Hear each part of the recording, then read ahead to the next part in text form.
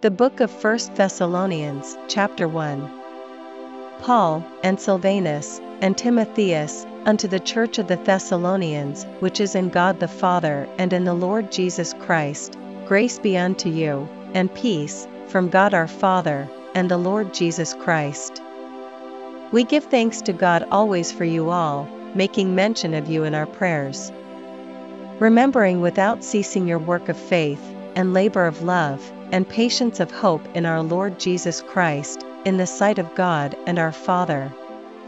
Knowing, brethren beloved, your election of God. For our gospel came not unto you in word only, but also in power, and in the Holy Ghost, and in much assurance, as ye know what manner of men we were among you for your sake. And ye became followers of us, and of the Lord, having received the word in much affliction, with joy of the Holy Ghost. So that ye were ensamples to all that believe in Macedonia and Achaia.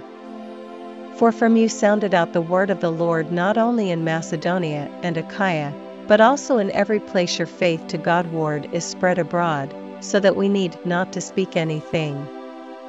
For they themselves shew of us what manner of entering in we had unto you, and how ye turned to God from idols to serve the living and true God, and to wait for his Son from heaven, whom he raised from the dead, even Jesus, which delivered us from the wrath to come.